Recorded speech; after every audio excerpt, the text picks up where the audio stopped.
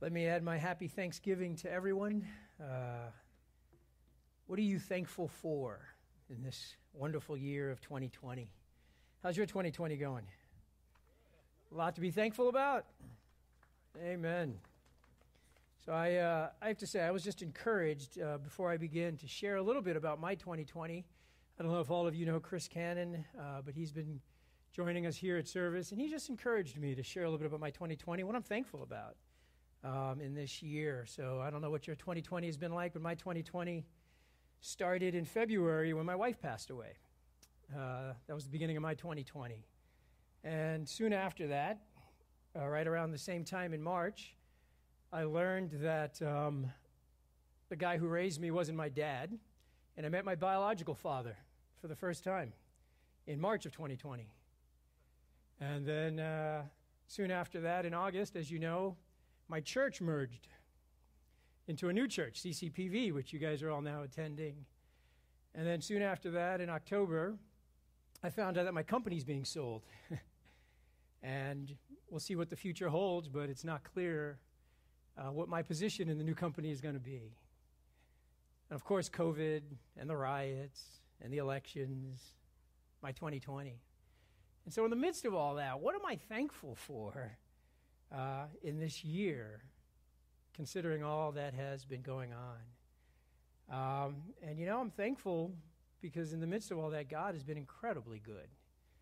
I'm thankful that I have a new family, biological family, and a new church family that has been a part of my life. I'm thankful for brothers like Chris that will encourage me to share that goodness, that even in the midst of it all, that we serve a good and great God, and we have a lot to be thankful for.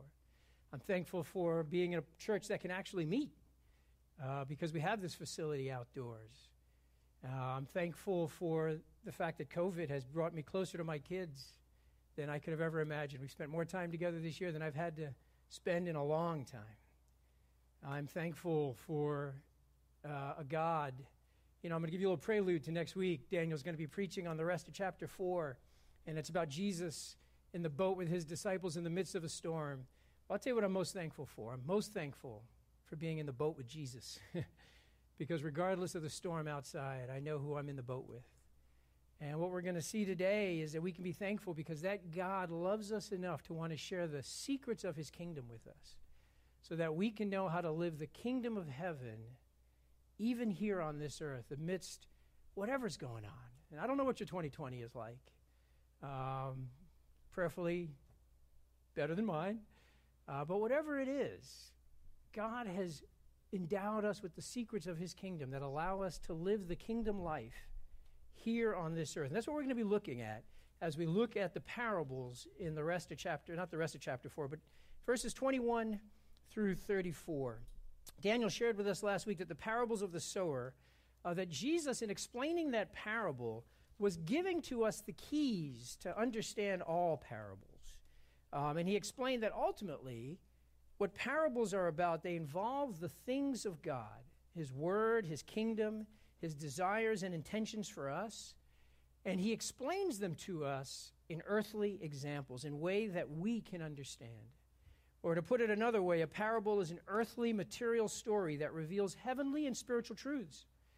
Romans 1 tells us this, that it is God's desire to share himself with us. He says, "For what can be known about God is plain to them, because God has shown it to them." And so for people who say that I just don't know if there's a God or not, God says he's made it plain. For his invisible attributes, namely his eternal power and divine nature, have been clearly perceived ever since the creation of the world in the things that he has made. And that's what Jesus is doing. He's taking the created things to reveal to us the nature and character of the Creator. And that's what parables are intended to do. And Jesus says the first step is to understanding God and to understanding these parables. The first step is what Daniel talked about last week, is simply to listen. Daniel shared the importance of listening, and he unfolded for us here that the Bible is talking about actively listening. It's not about hearing the sounds. It is about paying attention. And Jesus is going to say this again and again. Pay attention. And that becomes the question for us. Are we paying attention to the things of the kingdom? Or are we too easily and too often distracted by the created things, and so that we aren't aware of the things of the kingdom? What are we focused on day in and day out? Jesus encourages us to focus on our Heavenly Father and to actively pay attention to the lessons that He is trying to teach us. And the reality of listening, when done properly, is that it uses all of our senses, not just our ears. Good listening engages our eyes, it engages our feelings, it engages our senses to pay attention to what the other person is saying to us through body language, through their expressions, as well as the words, the tone in their voice. And this should be our approach when we read the Bible. And I realize it's oxymoronic to listen as we read, but you know what I mean. I'm pretty sure everybody here knows exactly what I mean.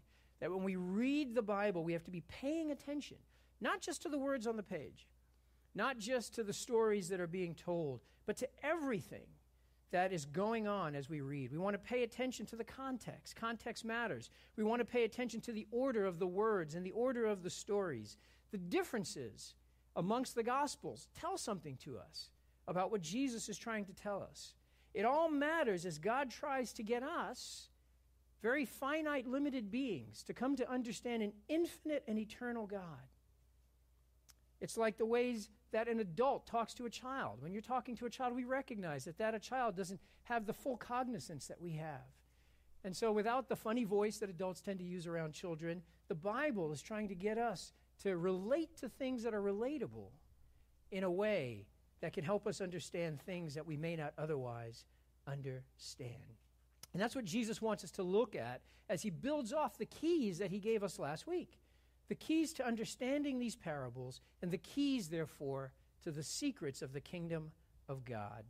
And so as we look at what Jesus is sharing, let's notice a couple of things and what the Bible is saying. But before we do that, let's simply read the scripture that we're going to be looking at today, chapter 4, verses 21 to 34. It says this, "And he said to them, 'Is a lamp brought and put under a basket or under a bed, and not on a stand? For nothing is hidden except to be made manifest, nor is anything secret except to come to light. If anyone has ears to hear, let him hear.' And he said to them, 'Pay attention to what you hear, because with the measure you use, it will be measured to you, and still more will be added to you. For to the one who has, more will be given, and from the one who has not, even what he has will be taken away.' And he said, 'The kingdom of God is as if a man should scatter seed on the ground. He sleeps and rises night and day, and the seed sprouts and grows. He knows not how. The earth produces by itself, first the blade, then the ear, then the full grain in the ear. But when the grain is ripe, at once he puts in the sickle, because the harvest has come.' And he said, 'With what can we compare the kingdom of God, or what parable shall we use for it? It is like a grain of mustard seed, which when sown on the ground is the smallest of all seeds on the earth. Yet when it is sown, it grows up and becomes larger than all the garden plants, and puts out large branches, so that the birds of the air can make nest in its shade.' And with many such parables he spoke the word to them, as they were able to hear it. He did not speak to them without a parable, but privately to his own disciples he explained everything." Let's pray, and we'll keep going. Lord God, thank you for your word. Father, thank you for the parables that Jesus has given us, the stories that reveal to us the secrets of the kingdom. Thank you for your desire that we would know you more and more. Father, speak to our hearts today that we might see the truths of your word, that we might understand them, Father. Help us to have the revelation of who you are and what it means to us to be a part of your kingdom. We pray these things in Jesus' name. Amen. Now, the first thing we should note as we look at these parables is the eagerness with which Jesus is sharing the parables. He has just revealed to his disciples the keys to understanding a parable in the example that he gave in the sower who sows the seed. And the Bible tells us that he told them many parables. It says this twice here in chapter 4. And this is important to recognize because as Daniel dealt with last week, is somehow the notion that God is hiding things from people, that God somehow doesn't want people to actually understand or engage or get to know him. People always say, well, if God is real, why doesn't he just show himself? And I always like to say he did 2,000 years ago. And that still wasn't enough for most people. And so God is eagerly trying to get people to get to know him. He's not hiding anything. And Jesus' action makes it clear that his desire is to be known. He is sharing eagerly, willing, as Paul tells us in 1 Timothy, that all would come to the knowledge of the truth. And Jesus says this in the beginning of this section. He says, look, is a lamp brought in to be put under a basket or under a bed and not on a stand? And he says, no. He says, nothing is hidden except to be made manifest, nor is anything secret except to come to light. And Jesus, as the light of the world, he says, now that I've been revealed, it's not God's intent to hide from anyone the truths that he's sharing with you. Rather, as Ephesians 3:9 tells us, the Bible makes clear that God has brought out the light for everyone in order to know what is the plan of the mystery that was hidden for ages, so that through the church, and that is us, the manifold wisdom of God might be made known. And so what we need to see is God's desire to make himself known. But God, through Jesus, uses parables because Jesus is realistic, number one. And number two, I think we should understand that it is the mercy of God that he speaks in parables. Realistic because he recognizes that men, as John 3 tells us, prefer the darkness instead of the light. Most people don't really want to know the truth. And so their hearts aren't open to the truth. And so the parables become like a screening mechanism for those who are going to pursue after God and say, no, I want to know more. And they're going to dig deeper into it. Or those who say, I don't know what he's talking about, and they walk away. And God says, okay, if you don't want to know me, that's fine. But the second thing is it's merciful, because the Bible also explains to us that to whom much is given, much is required. And the Bible tells us that for those of us who know truth and don't do anything with it, for those, it's sin. And so for God to just openly reveal all of his secrets to man would be heaping sin upon sin if man is not prepared to do anything with it. And so it is merciful for God to speak in parables rather than to just share everything with everyone, even those whose hearts are closed to him. So the issue is not God's desire to share with man. It's man's desire to know God, a desire that can only initially be sparked by the Holy Spirit, but then becomes our responsibility to grow and to stoke the flames and to increase. And that's what Jesus encourages in verses 23 and 24. He says, if anyone has ears to hear, let him hear. And he said to them, pay attention to what you hear, because with the measure you use, it will be measured to you, and still more will be added to you. For to the one who has, more will be given. But from the one who has not, even what he has will be taken away. And Jesus is saying here that just like physical ears that have been given to us by God, God gave us our ears, but then Jesus says how you use them is up to you. And so those who have ears, let them hear. Let them pay attention. And after this, Jesus uses an expression that he uses many times everywhere, but in different contexts. He says, with what measure you measure, it will be measured to you, and then more will be given. And for those who don't have, even what they have will be taken away. Now, this is one of those areas where people often say the Bible contradicts itself. Because as you go through Matthew, Mark, and Luke, the same expression or the same parable is told, but in different contexts, because it's used in different ways. In Matthew 7:2, Jesus uses this expression to talk about judging. He says, with the measure that you judge, you'll be judged. In Luke 6:38, Jesus uses this expression with giving. He says, when you give, if you give generously, God will give generously to you. And so in different contexts, he uses the exact same expression, but in different ways. And so the question becomes, is it contradictory? How do we square these things? How do we understand these different uses?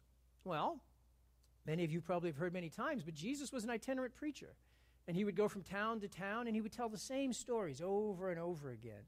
But he would tweak them. He would tweak them for the audience. He would tweak them for the point he was trying to make.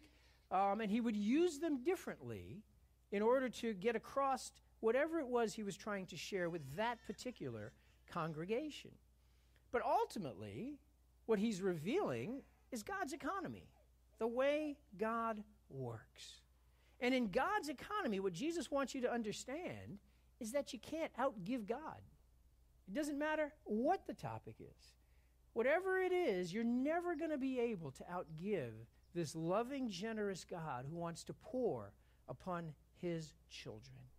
If you are generous with others in Jesus' name, and you give generously to fulfill their needs, then God is going to bless you beyond your expectation. And the examples are trying to show us that it's not just a matter of money. If you give your time, God's going to bless and honor that. If you are merciful to others and show compassion, God is going to bless and honor that. And of course, the same thing with your money. If you give your money to those who are in need and you're giving to the church, then God is going to honor and bless that. And this holds true for our time. When we give God our time, he honors and he blesses that. When we spend time with him in prayer, when we spend time with him in the Word, when we spend time donating our time to give to the church, to give to serve others who may be in need or down at a shelter or in prison ministries or whatever it might be, when we give unto the Lord and in his name, he is going to honor that and bless it, because you can't outgive God. And this is true for studying his Word. When we spend time in the Word of God, God honors and blesses that. And that's what he's saying here. With the measure with which you measure your time for the study of the Word of God, that's going to be given back to you and more. David expresses this in Psalm 119, verses 97 to 99. He says this. He says, "Oh, how I love your law. It is my meditation all the day. Your commandment makes me wiser than my enemies, for it is ever with me." He says, "I have more understanding than all my teachers, for your testimonies are my meditation." And that's the benefit of spending time with the Lord in his Word. God says, when you spend time with me, we're going to make you even wiser than your teachers, because I can give you that kind of wisdom. God rewards the effort we put out in getting to know him. He rewards your time sitting here this morning to dig into his Word and to get to know him. He's going to give that back to you. Martin Luther is quoted as saying this. He says, "I have so much to do today. I'm so busy that I'm going to spend the first 3 hours in prayer." There was a man who knew God's economy. The busier we are, the more time we should give to God, because God says, "I'm going to give it back to you and more." That is his promise. And the only question for us is our faith. Are we going to take that step of faith to trust him and give him that time? Or are we going to try to do things our own way? I remember a story of a missionary who was in a village, and he had just preached on the story of the talents. And he says that the next day, after he had preached on the story of the talents, a fisherman went out that morning, early in the morning, and he caught his first fish, and he rowed back in, and he brought the fish, and he knocked on his door early in the morning, and he gave him the fish. And he said, "I gave my first fish to the Lord. I'm expecting 10 more. And he got back in his boat and went out and finished the day fishing. There was someone who heard the word of God and put it to use, trusting that whatever you give to God, God's going to give back in abundance. And so it's a reminder for us to put the things of the Lord first and to trust that God will take care of the rest, because God is actively engaged in the lives of his children.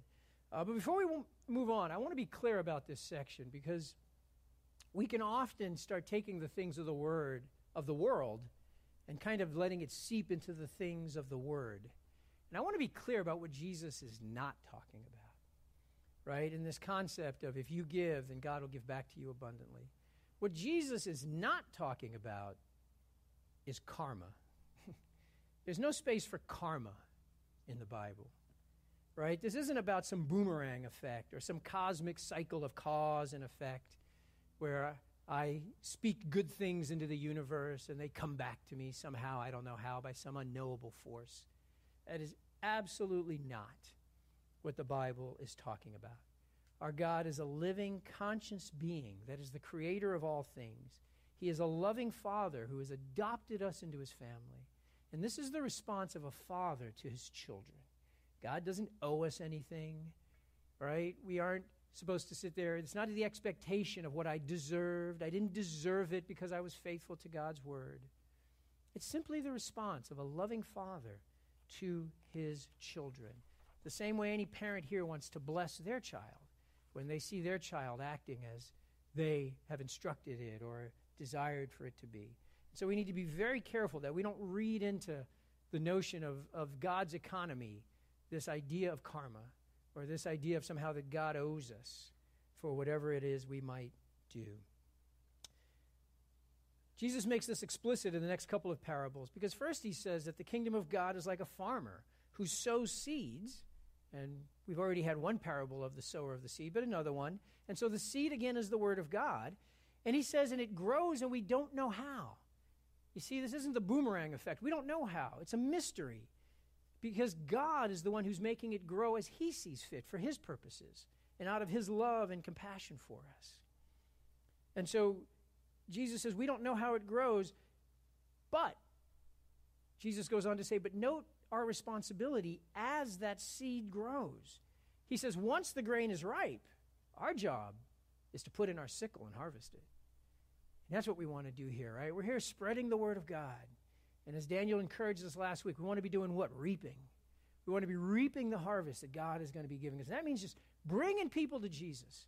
Bring them here to church. Bring them to the ministries, young adults, or to truth seekers. Bring them in. You know, pray with your friends who may not know the Lord as they tell you about the things that's going on in their life.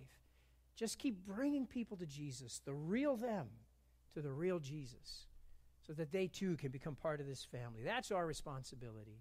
It's not to figure out how the growth is going to happen. Throw the seeds, reap the harvest. That's all God is calling us to do. And now one more quick note on this parable, because I think it's really important. I think it's really neat the way Jesus goes out of his way in the parable of the seed to give details about how the plant grows. He says, first the blade, then the ear, then the full grain in the ear, right, is how the flowers and the plants grow. And what is Jesus implying here? Why does he go through these details? Is Jesus just showing off his understanding of agriculture to a city boy like me? I don't think so. And what Jesus is trying to do is give us the lesson to understand that growth takes time. And we need to give people time to grow. I think sometimes as the church, we get so eager and we become so pushy about people in their Christian walk that we can become poison in the soil, to be frank with you. I know I've done it myself. And Jesus is saying, no, it takes time. Let's give time for people to grow, right? Now, that's not an excuse to be a slacker, because we see here in the lesson that we have to measure out how we pursue God's word, and we need to be eager in pursuit of God's word. But it is a reminder that we need to give ourselves, we need to give others time, that we need to be patient because God is causing that increase, and we need to love on them, or we want to feed them good nutrients into the soil, encouragement, positive engagement to help them grow, rather than to become a hindrance to that growth. And then really quickly here, we're going to cover the last parable, because the last parable is there to remind us that everything we get from God is meant to be shared. You see, yes, God is going to bless us in abundance. He's going to reveal all kinds of secrets to us individually and as a body. He's going to cause us to grow corporately, individually. But whatever God is doing in your life, ultimately the heart of the Father and our desire should be to give it away. And in verse 30, Jesus said, with what can we compare the kingdom of God, or what parable shall we use for it? It is like a grain of a mustard seed, which when it is sown on the ground is the smallest of all seeds on the planet. Yet when it is sown, it grows up and becomes larger than all the garden plants, and puts out large branches so that the birds of the air can make nest in its shade. Being part of God's economy is to be a giver. You see, for God so loved the world that he did what? He gave. He gave. That's how he shows his love. And that's how our hearts are meant to be, that as we grow in relationship with this God, as he blesses us in abundance, we need to become just like that mustard plant, where people can come and rest in our shade. And we become givers to give back all that God has given to us. The more we become like Christ, the more we're going to seek to give. The more we're going to want to bless others. Why? Because you can't outgive God. And the more we're blessing others, the more we can expect those blessings to flow back to us. But Jesus goes even further. He says, look, not only that, he says, note that the word of God is like the mustard seed. It's the smallest of all seeds. And yet, when it grows.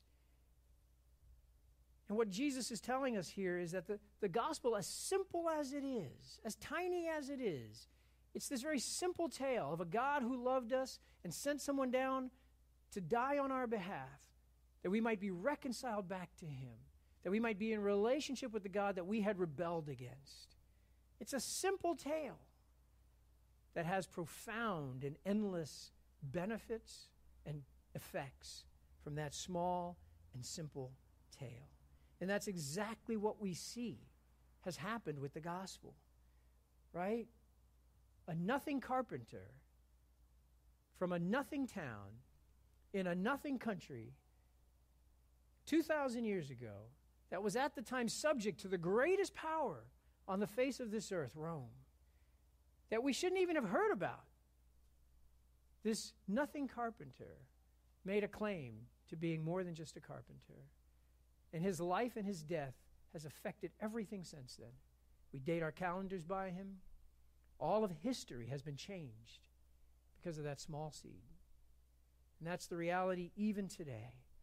If we will just simply sow those seeds, the effects will be beyond what any of us can expect in our lives and in the lives of those that are around us. And then as we close, we get to the very end, and Jesus has saved the best for last. And it's not even in a parable. Because as we get to the end of this section in verse 33, it's almost strange what the Bible shares with us. It says this, it says, with many such parables he spoke the word to them as they were able to hear it. He did not speak to them without a parable, but privately to his own disciples he explained everything. Now, I don't know about you, but I read that statement, every time I read that statement, it's a little confusing to me. Because I start looking for the lost gospels. I start going, like, where did you hide the rest of the story, Jesus? Because you're telling me that he explained all these things to the disciples. Now, I don't know what you got out of the parables I've just shared with you. You may think that they were a terrible explanation of the parables. You may think it was the greatest dissertation on parables you've ever heard. I have no idea. But I do know this. Jesus explained all of these things to his disciples, and they didn't share it with us. Why not? How does it just end? And the Bible goes on. And starts it, and in verse, next week, Daniel's going to be on that day when evening came, he said to them, let's go across to the other side. Where are all the secrets? Why wouldn't they reveal them to us? Why would the Bible just move on? And you see, that is the ultimate secret to the kingdom of God. That is the very point. Because since the beginning of time, since the time of the garden, when God created Adam and Eve and he put them in the garden, and he said, look, enjoy the garden. Don't touch this tree. The tree of the knowledge of good and evil. That one you shouldn't touch. And the lie that came to them was, well, no, but if you touch it, you'll be like God. That somehow knowledge makes us like God. God says no. If we go back to what Jesus says here, it says that he privately shared with his disciples, that he taught them in private. And that is the desire of God today, is to intimately teach each and every one of us in the privacy of our hearts with the truths of his kingdom. Because the relationship with him is far more important than the knowledge that is passed along. Because Jesus said, I am the truth.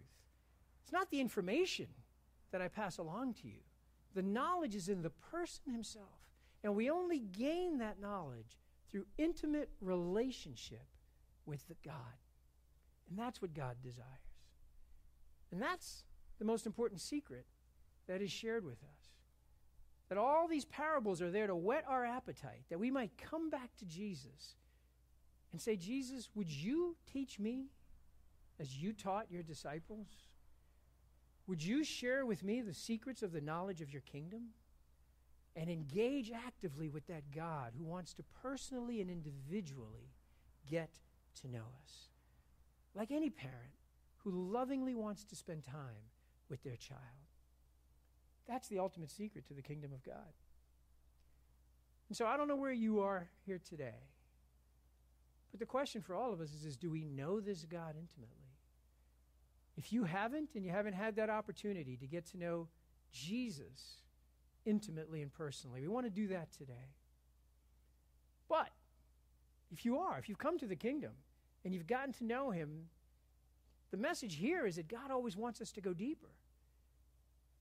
He shared with them many parables. It's an infinite God with infinite truths that he wants to share. And he wants us to continue to come back to the well, to come back to be filled up with the truths of who he is through that intimate and personal experience that comes from spending time with him.